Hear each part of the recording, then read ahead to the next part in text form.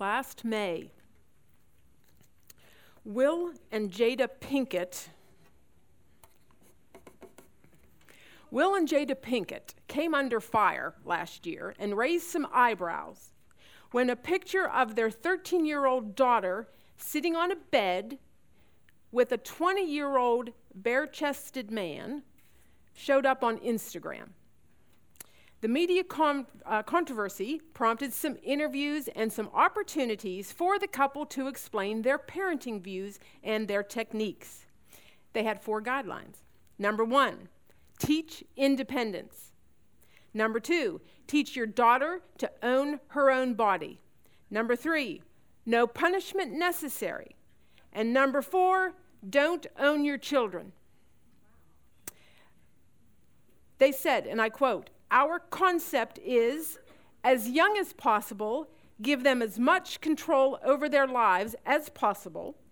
And the concept of punishment, our experience has been, it has a little too much of a negative quality." Will and Jada Pinkett. Meanwhile, other celebrities are using a different technique. One that is becoming popular is known as RIE. You may have heard of that before. It is an acronym that stands for Resources in Infant Educarers. There are a number of popular books that support it. Notice the titles: Baby Knows Best, Respecting Babies, Elevating Childcare, A Guide to Respectful Parenting, Respecting No Bad Kids, Toddler Discipline Without Shame. All of those are promoting the RIE philosophy, and there's a long list of celebrities that are jumping on board with this one. All right, this is the one you may have heard. This is the one that doesn't use pacifiers or sippy cups or high chairs. Okay, the idea is you stop treating children like children and treat them with dignity. Okay? Now, this is also the one that says that you don't shush a crying baby, because that is something babies are to do, and you need to let them relieve their tension, and you don't want to suppress any emotion. That would not be respectful. Okay? Now, they also promote that the child is to be an active participant rather than a passive recipient when it comes to bathing and diapering and feeding and all those fun things that you do for a baby. Their method is known, they say they employ sensitive observation. The idea with RIE is to respect and trust in the baby to be able to do these things. Listen, to be able to be the initiator, an explorer, and a self-learner. Your primary role as a mother in their development is to trust the baby rather than teaching, instructing, or interrupting. You're to avoid those. Trust the baby. Okay, one more. This is another popular parenting practice. It is known as attachment parenting, and you've probably heard about this one.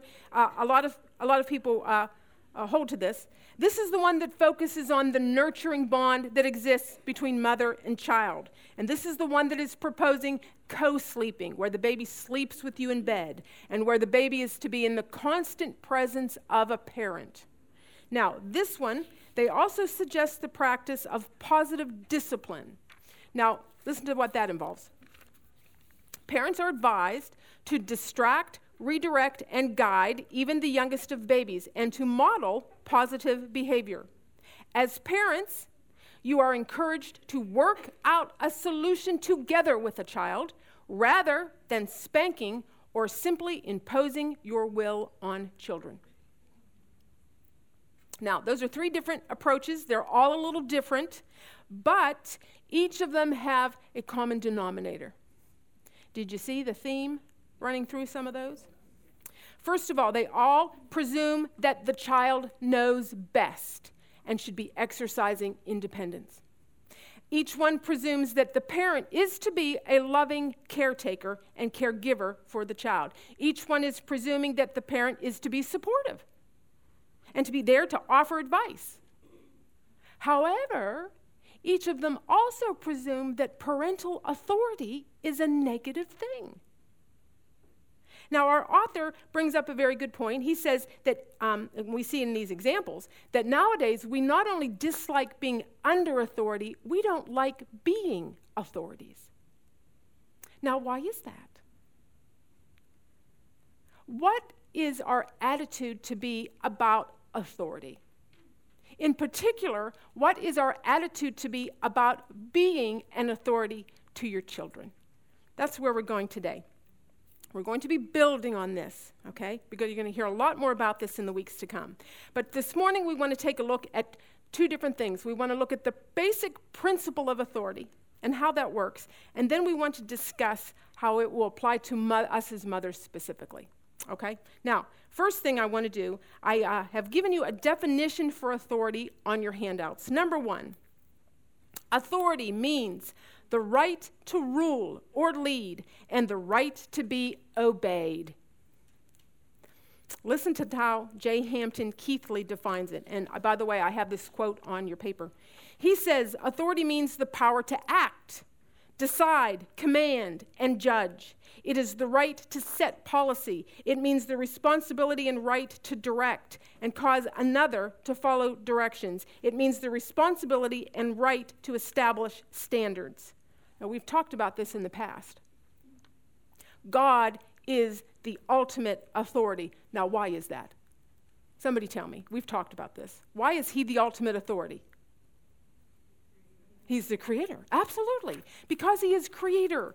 And so we want to make that point number two.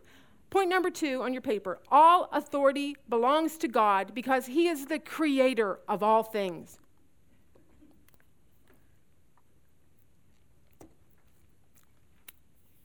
We are not going to take the time to look up the verses on this because this is review. We've talked about this before. Okay, but God does the defining. Remember we said he defines our womanhood. Remember we said he defines our parenting. Okay, God is the ultimate authority. And by the way, because he is creator. And by the way, this is going to be one of the first things that you teach your babies. That God is creator. And that he has made it all. When you're looking at the flowers and the birds and the bugs, you're going to be using that as an opportunity to put the spotlight on God. When their world starts to open up to these things, that's what you're going to be ready to do, to put God on display. All right, God's principle of authority is governing creation. Now, before we talk about the different kinds of authority, we want to address the question of what kind of ruler is God? What kind of authority is God? And for that, we do want to look up at a verse. If you would turn with me to Exodus 34. Exodus 34, okay, second book in the Bible. Genesis, Exodus. Verse 34, we're going to start with verse 5.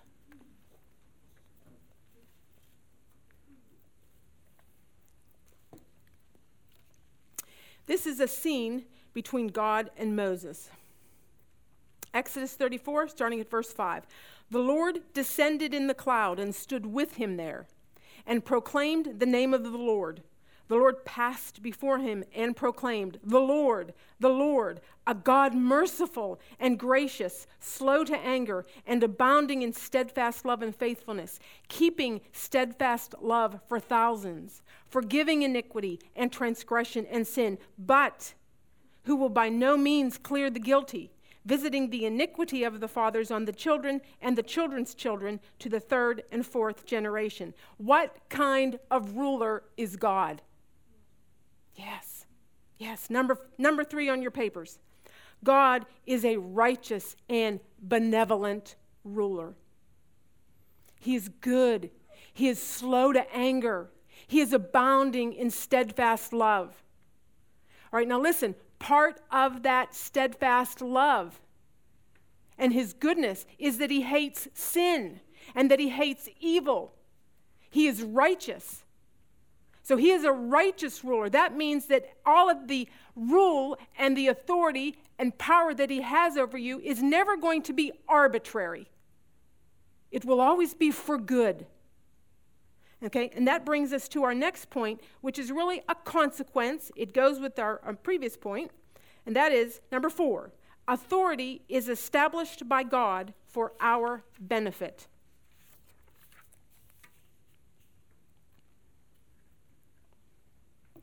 Now, take a look at the first few things that you have on your paper, because these are things that we want to be relaying to our children. God made you. God is the creator. He is the ultimate ruler. He has power and authority over us all, but he is a kind ruler. He is good. He can be trusted. Okay.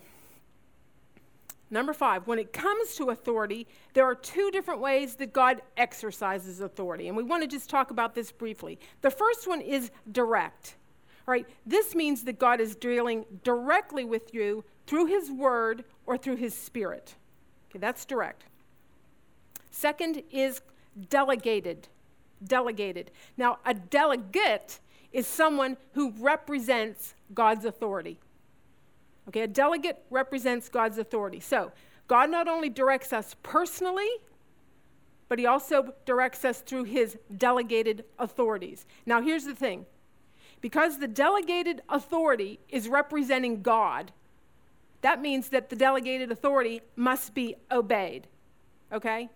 Because to be disrespectful to the delegated authority is to be disrespectful to the God whom it is representing. Okay, you got that? Now, what are the delegated authorities according to the Bible? Well, we're not going to take the time to go to all the various places in the Bible that speak of them.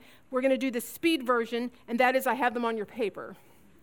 Okay, the delegated authorities in our lives: government, workplace, think in terms of your boss, okay, and then church and family. Now, you might quickly think there and be wondering about, what about a corrupt government? What about a corrupt boss? Okay, we're going to save that discussion for another time and another teacher, okay? But today, we want to focus on the family. We're going to put our focus on what the Bible has to say about the order and authority that is to be taking place in the home. And this is going to be a review. But let's turn with me to Ephesians chapter 5. Ephesians chapter 5,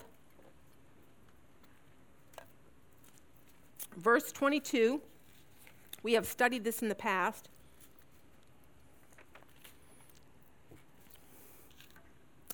Ephesians chapter 5, verse 22. Wives, submit to your own husbands as to the Lord.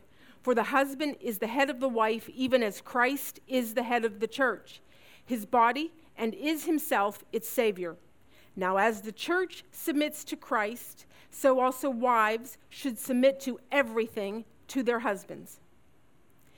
Jump down to verse 33. Verse 33 says, however, let each one of you love his wife as himself, and let the wife see that she respects her husband. Okay, let's keep reading. Chapter 6, verse 1. Children, obey your parents in the Lord, for this is right. Honor your father and mother. This is the commandment with the promise, that it may go well with you and that you may live long in the land. Fathers, do not provoke your children to anger, but bring them up in the discipline and instruction of the Lord. Okay, this is one of several passages that you were supposed to read this week about the family and about the authority that is the order of the authority that is to exist in the home. On your paper, I have another little block. What is that order? First, father is the head. He's the head of the home. He is to be loving and nurturing the wife as Christ loved the church. Then you have mom. Remember, we've talked about her. She is to be voluntarily aligning herself behind her husband. Okay? Mom is submitting to the headship of the husband. And then you have come to the children. And they are to honor and obey both mother and father. Okay, this is the authority structure that God has ordained for the home. And can I just tell you something? One of the best ways that you as moms can teach your children that God is a benevolent ruler and that his authority in our lives is for our good will be the way that you submit to your husbands. You see, you have a unique situation Because you see, your kids, they got front row seats to watch how this works out. They get to see what it's like to see a mom that's respecting and honoring a headship. They get to see what it's like to obey. You see, every time that you line up and respect your husband and submit to your husband, you have a chance to say to your children, God is a God that can be trusted. His ways are good. Watch me. Watch me as I submit to God by standing behind your father and submitting to him. When I was raising kids, I took being submissive very seriously. I wanted you to be able to ask my children, who's in charge at your house? And I wanted my kids to be able to say, my dad. And if you would have asked my children that question, they would have probably said, yes, my dad is in charge. Now, if you would have asked my children, is your mother happy with that arrangement? I'm not sure how they would answer. I fear they would have said no. Because while I was very busy trying to be a submissive wife, I was definitely relaying to them that, oh, this is such a chore. You know, I'm being submissive to my husband. Do you see the sacrifice I'm making for you children? And, oh, Lord, do you see I clearly should be leading. You know, I had a bad attitude on that one. And you know what? Wish I had a do-over. Wish I had a do-over. Because it would have been a chance to be able to say to my kids, God's rule is my delight. Now, can't go back. Can't go back, but I can have a renewing of my mind, and I can determine to be obedient today, and I can trust God to redeem all that stuff behind. Okay, but here's the thing. You girls, you don't have to live with regret. You can say to your kids, watch me. Watch me. Watch the way I submit to your father. Watch the way that I line up behind him, because we are lining up under a God who is trustworthy. He can be trusted. His rule and his power and authority over our lives is good. Okay, now, number 6 on your paper. Women have unique opportunities to display the goodness of God's authority as we joyfully model submissive and respective behavior towards our husbands.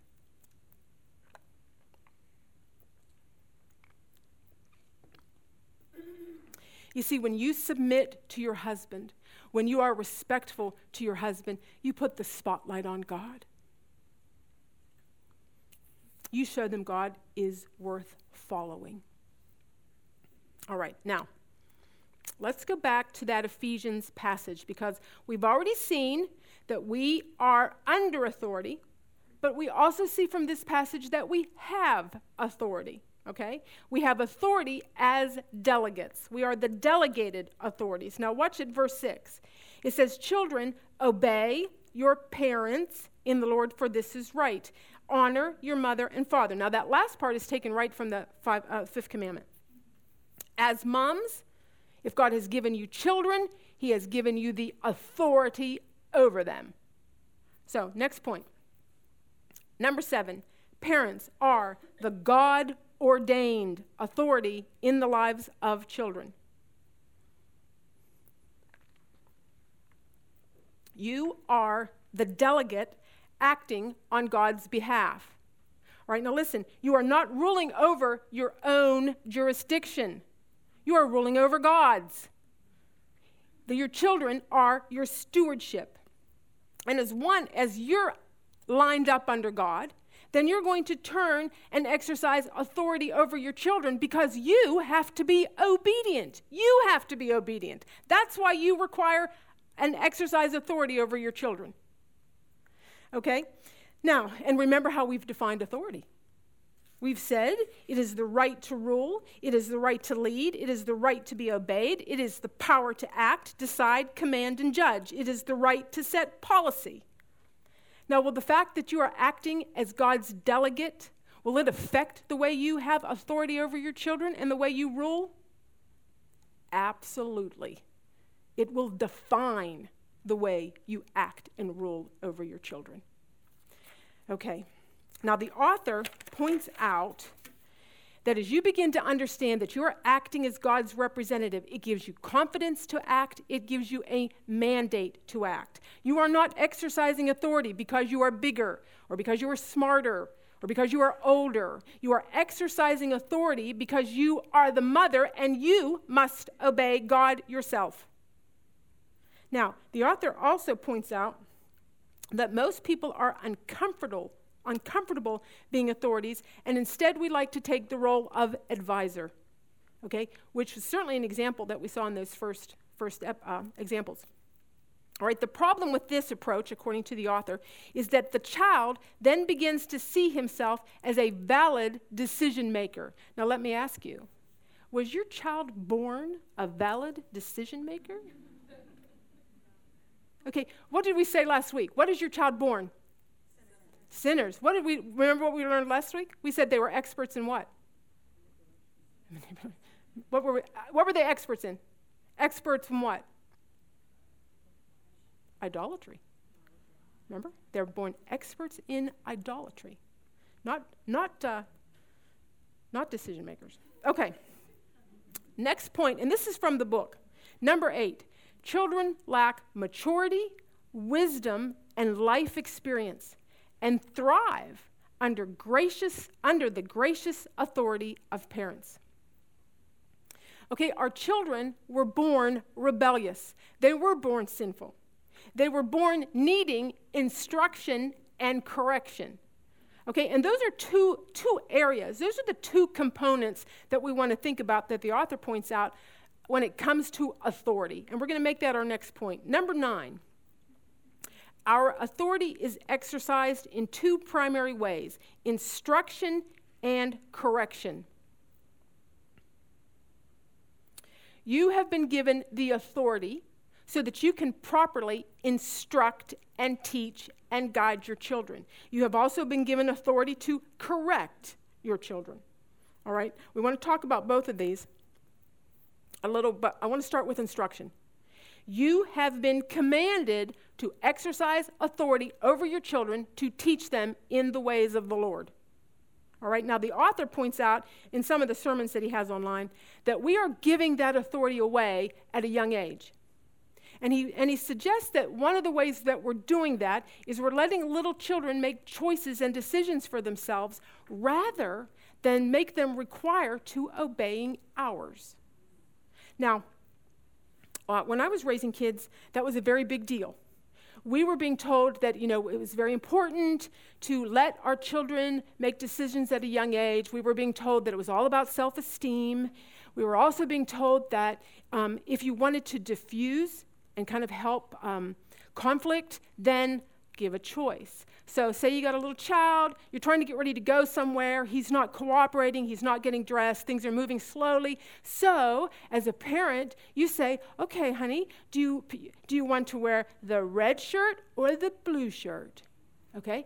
And he says, okay, blue shirt. And then because we were concerned about their self-esteem, we would go, very good, blue shirt. Oh, that's a very good choice.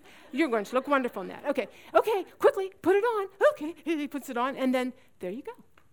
And it was supposed to be a way of practicing, making good decision-making, and helping their self-esteem and all of those things. Now, they were getting practice at it. Our author begs to differ. He claims that teaches the child that the child is the decision maker and mom is just there to help offer up suggestions and options. Point number 10, and this too is from the book. Preliminary to being good at making decisions is the need for the child to be under authority.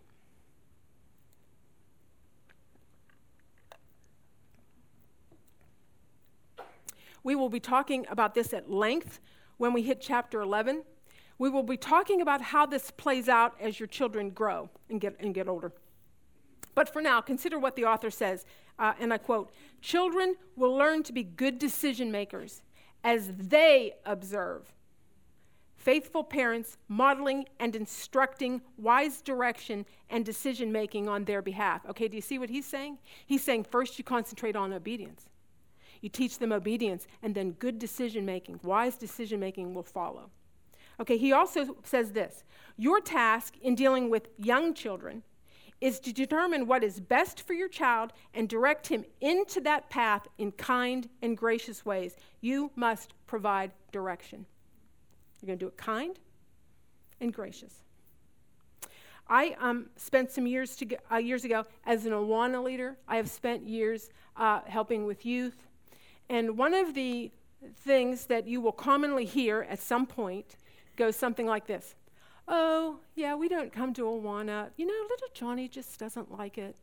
We just can't get him interested, so we don't come. Or you might hear them say, oh, yeah, little Susie, she doesn't like coming on Wednesdays. You know, she's got piano on Monday and soccer on Tuesday and Thursday, so we've said, honey, you can decide for yourself what you want to do on Wednesday. Or sometimes I hear good things like, our kids love this church. They love Awana. They love youth group. You know, we've always said we would never go to a church unless our kids approved. We've decided, you know, our kids will decide whether they like it or not and whether they're happy. All right, now what are they doing? All of them. What are they doing? They have handed over the authority as a parent to instruct to a child. Instead of being a parent and deciding what is best for the child and what that child should do, they are handing it over to someone who is lacking in wisdom, lacking in maturity, lacking in life experience. Now, I am not, by the way, I am all for getting to the bottom of something if a child does not want to participate, because it could be that there are things that need addressed. Okay, I'm talking about just a general mentality that we need to have as parents, that we are delegating and teaching and directing our children as God's representative. Okay.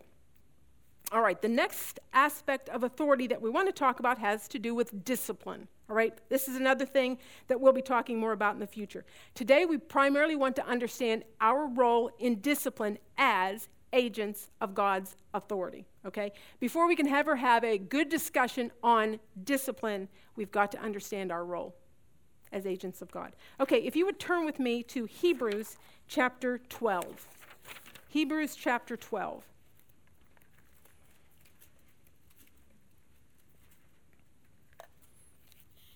Hebrews chapter 12, and we're going to be seeing a lot of this passage. We'll be back here. Let me start Hebrews chapter 12. I'm going to start at verse 5. And have you forgotten the exhortation that addresses you as sons? My son, do not regard lightly the discipline of the Lord, nor be weary when reproved by him. For the Lord disciplines the ones he loves, and chastises every son whom he receives. It is for discipline that you endure. God is treating you as sons. For what son is there whom his father does not discipline? If you are left without discipline in which all have participated, then you are illegitimate children and not sons. Besides this, we have earthly fathers who disciplined us, and we respected them. Shall we not much more be subject to the Father of spirits and live? For they disciplined us for a short time, as it seemed best to them. But he disciplines us for our good, that we may share in his holiness. For the moment, all discipline seems painful rather than pleasant, but later it yields the peaceful fruit of righteousness to those who have been trained by it. Okay, for today, we want to use this passage to look at something that the author talks about. He discusses two types of discipline. He talks about, and this is number 11 on your paper. Number 11, two types of discipline: punitive and corrective. Punitive and corrective. Now, with punitive, correction orbits around the parent and how the parent was offended. Okay, the child does something. It was irritating. It was annoying. It was inconveniencing. It was embarrassing. Okay, and so then the parent takes some form of disciplinary action. Usually this comes from they're angry, or maybe they're seeking revenge in some way, and that's what's motivating them. All right, now this kind of discipline, if this is the stuff that Will Smith was talking about, then he's right. This is negative. This is self-serving type of punishment. And so we do not want our discipline to be centered around ourselves. Instead, we want it to be corrective discipline. Now, with corrective discipline, that orbits around God. God is the one that has been offended.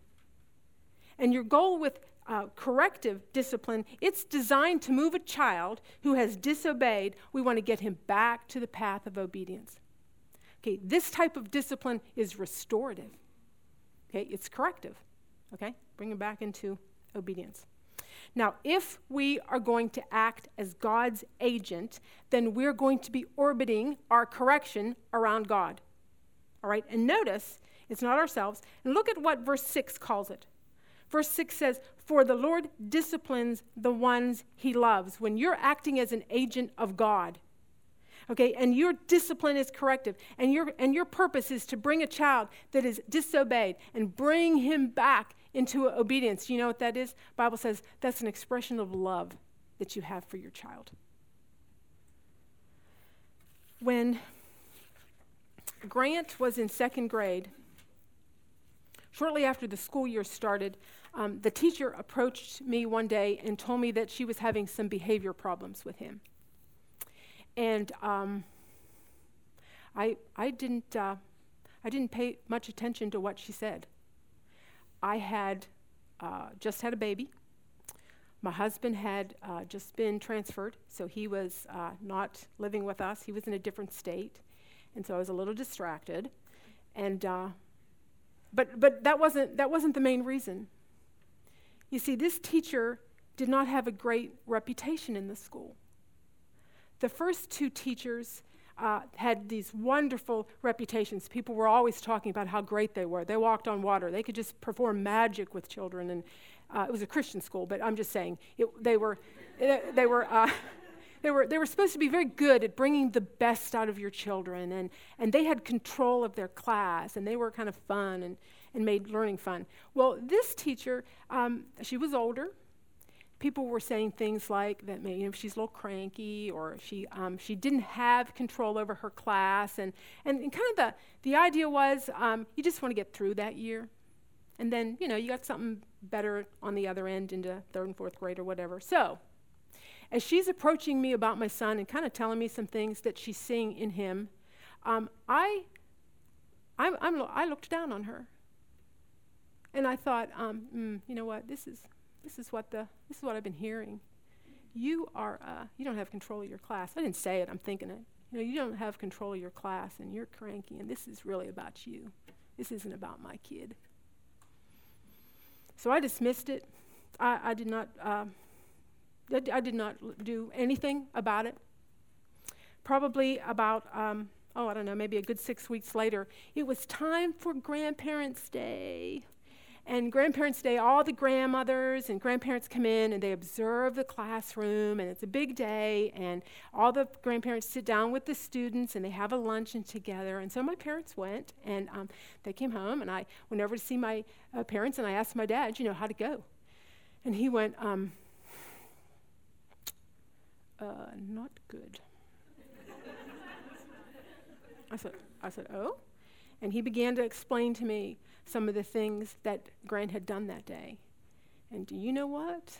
They were lining up with all the stuff that teacher had told me. She had tried to warn me, and I didn't pay attention to her. And so now all those things that he did was done in front of a larger audience. My parents were there. The great-grandmas were there. Peers of my in-laws were there. Many of those people sitting in that room I went to church with. So I was humiliated. One of the things he did was they had the cafeteria all set up for like a banquet, and all the seats were in place, and each place setting had a piece of pie, and on top of the pie was a dollop of Cool Whip. And as they were entering the room, my son broke away from my parents to go to his seat and just took his fingers and just went, on the outward. It was a proud moment for my parents. No, I was horrified. This was not a baby that didn't know better. This was a 7.5-year-old child that knew plenty good he wasn't supposed to do that. I went home and wrote a letter to the teacher apologizing for his behavior, apologizing for failing to do anything about this when she first approached me. And I was so convicted. I was very convicted of my pride. I was very convicted of my arrogance, because that's what it was. And foolishness, just foolishness. And then Grant came home.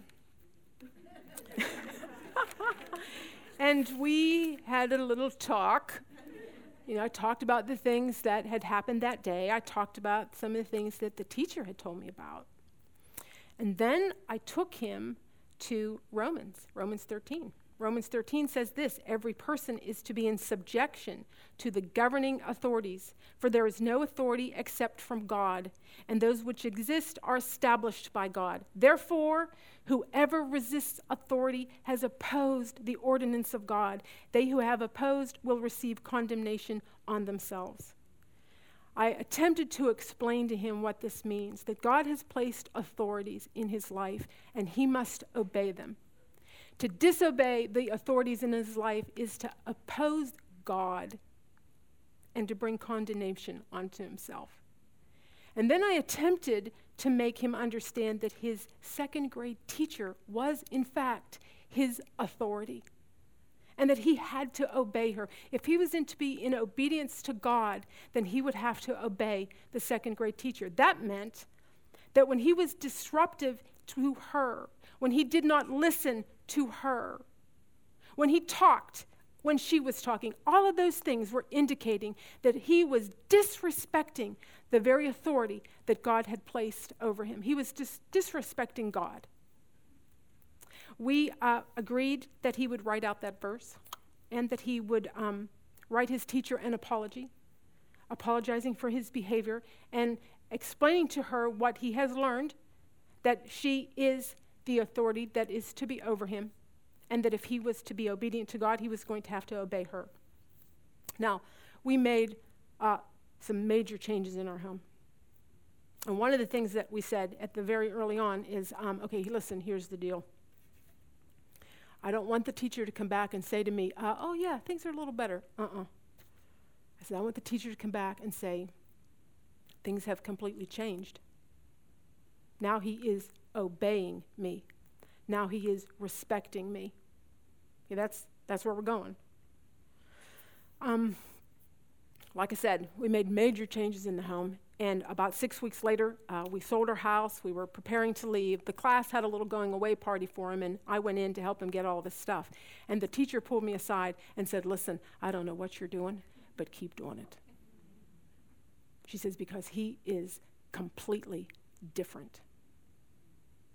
And I said, well, we've made some changes. To be honest with you, it's consuming me, staying on top of this. And she said, stay on him. Stay at it. It's worth it. Oh, that was good advice. That was good advice. And I would share the same with you when it comes to the authority that you have been given to be correcting and instructing your children. Yes, it may be consuming, but listen, you stay on them. You stay at it because it's worth it. I want to close by saying it's easy to get it wrong. It's easy to get it wrong. It's easy to get distracted. It's easy to get prideful. It's easy to listen to all the wrong voices. But you stay at it. And you stay on them. And you remember that God has called you to be delegates, but then he has fully equipped you for the work.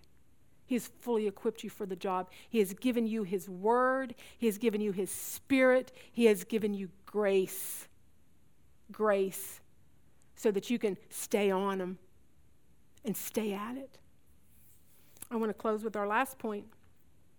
Our last point is, as God's agent, we stand in continual need of grace and strength and wisdom and hope, which only Jesus Christ can provide. Would you pray with me? Oh, Father God, the task of being an agent for your authority is an overwhelming thought. But I pray that you will help these women have your thoughts about it, that you will fill them with the mind of Christ, that you will let them see your grace and your power and your strength and your wisdom every day as they go about parenting their children. I pray that you will help them show their children that it is a delight to live under the authority of a God as glorious as you. We ask this in the name of Jesus, our Redeemer. Amen.